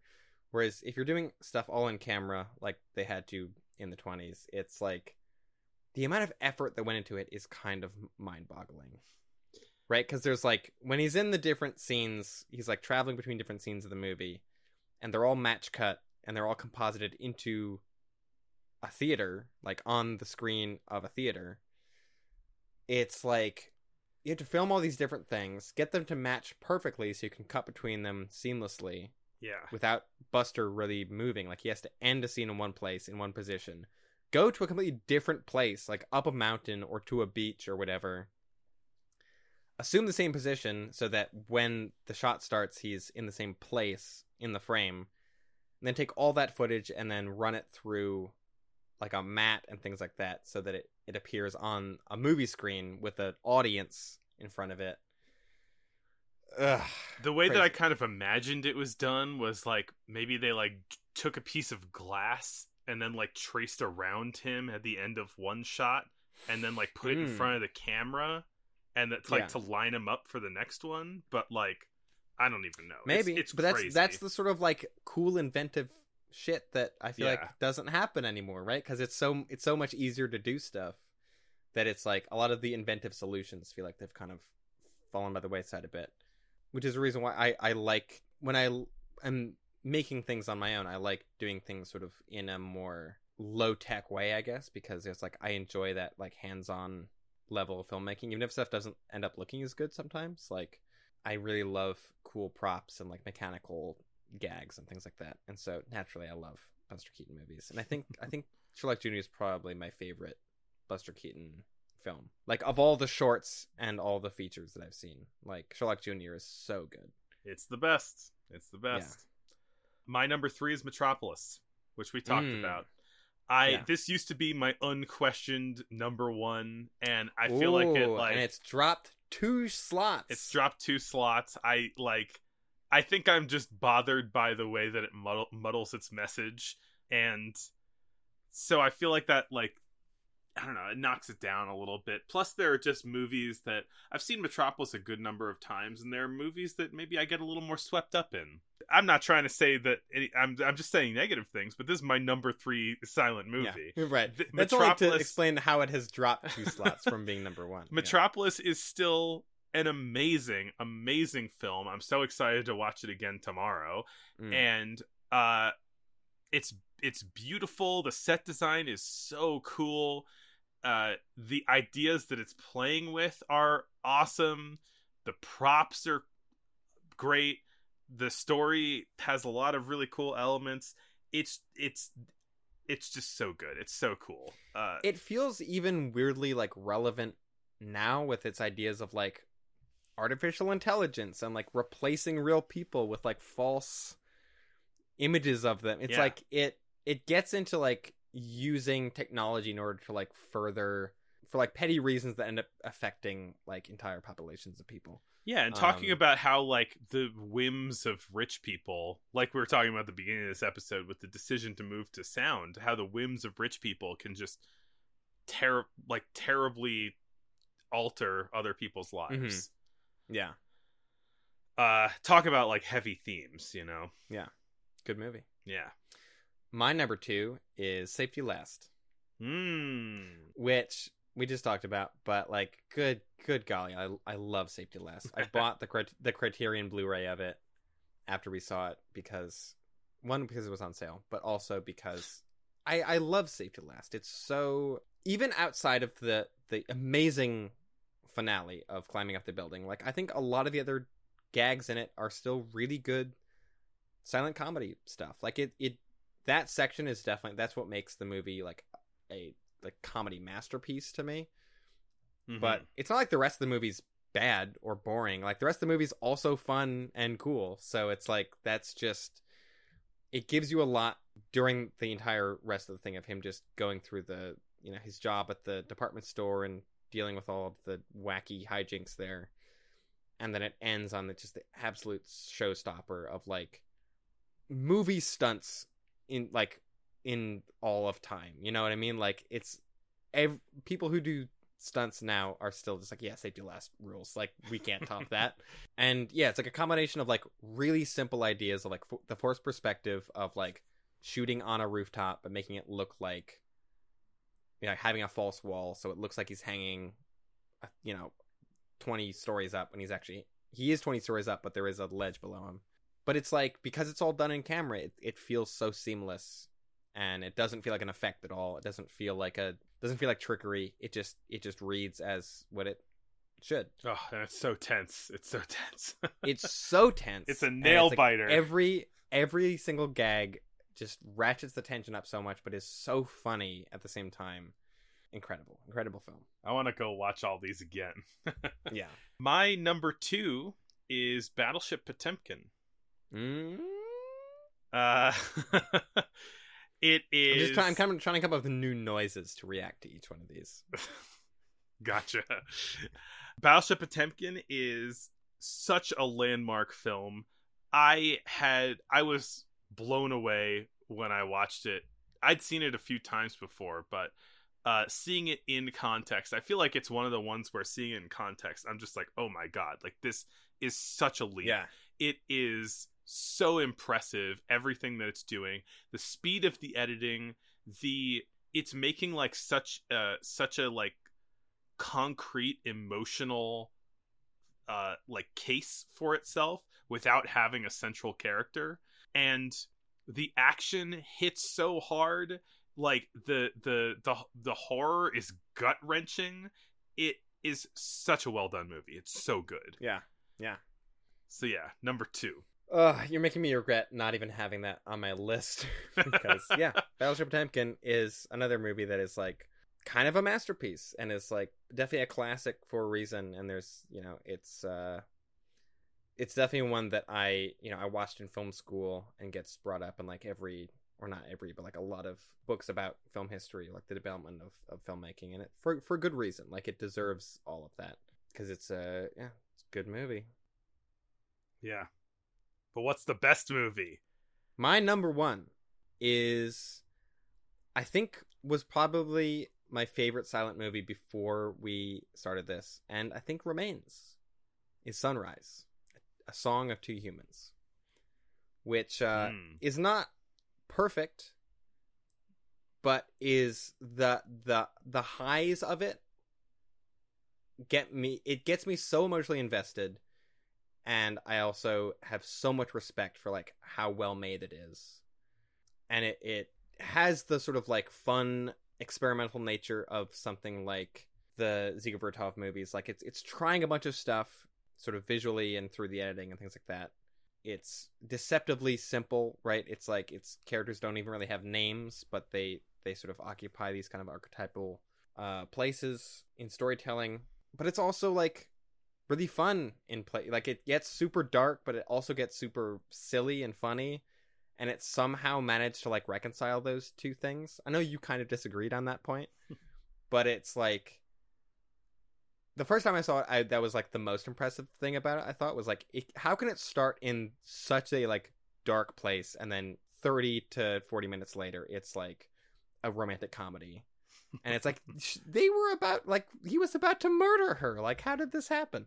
And it does make that leap kind of quickly upon rewatching. But, yeah, I simultaneously like so impressed by like how well made this movie is. But I also do find myself getting really emotionally invested in it. And that's like, I don't know, that's like, what more can you ask for? Yeah. I mean, you said it all. It is a very good movie. And, as soon as I watched it, I was like, I want to watch it again, because I think that my immediate snap decision about it was a little unfair. I'm glad that doing this podcast has not had any effect on you, and that it was your favorite. No, I almost feel like if anything, it made me appreciate the movie more because I was able to see it in its full context, and like, yeah, I think it's just a testament to how much I like Sunrise. I came very close to putting Safety Last at number 1. I mean, And honestly, and maybe Sherlock Jr. Like the rankings of mine are so arbitrary and like mean like I love all those movies. Yes, there's a lot of great. Yeah, all these movies are great, and the ones that we cut off are great too. Yeah. My number one is The Thief of Baghdad. Oh yeah. This movie slaps. This movie slaps so hard. You know, it's not the most, like, the story isn't the most good, like, the most complex. The emotions are not the most complex. Like, but, like, darn it, like, this movie is fun.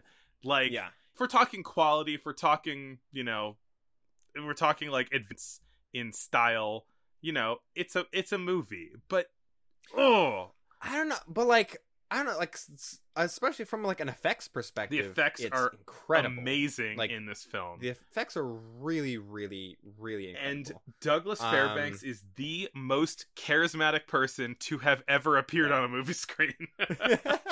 I mean, yeah, he's up there. Yeah, Thief of Baghdad. Like, I would tell anyone to watch this movie. It is so fun. It's so good. It is a great time. It's a great, like, adventure of watching this film. Yeah, it's awesome. I love it. It is just jam packed with great stuff. Yeah, like great scenes, great visuals, great characters, great monsters, jokes, like stunts, monsters. Yeah, so good. Yeah, good movies all around. Those are our top 10s. You know what? I'm going to quickly just do my 11 to 20, which are just rattle them off. Caligari, speed Caligari, It, Mark of Zorro, Jazz Singer, Haxan, Sunrise, The Last Laugh, Prince Ahmed, Within Our Gates, and The Cameraman. All also amazing. Yeah, I mean, Last Laugh came real close to making it on my list. Haxan, probably all of those at some point. I was like, that could be on the list. Jazz Singer, maybe not, and I didn't watch it.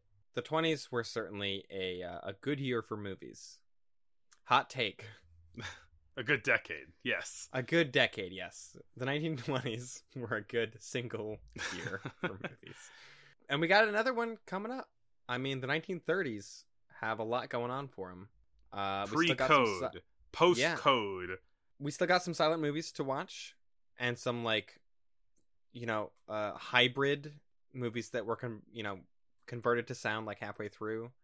I've seen some early 30s movies that aren't terrible, so I know that they get their shit together rather quickly.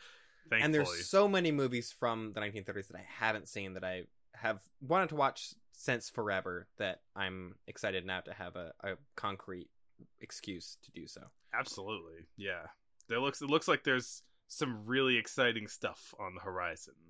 Yeah. Join us next episode for 1930. And thanks for joining us on our 1920s Decade in Review. If you leave a comment on YouTube, if you have a top 10 of the 1920s that you want to share with us, or send it to us as an email if you listen to podcasts, because there's nothing interactive about podcasts. True. Thank you all so much for listening these past few decades. And Glenn, I'll see you next year. See you next year.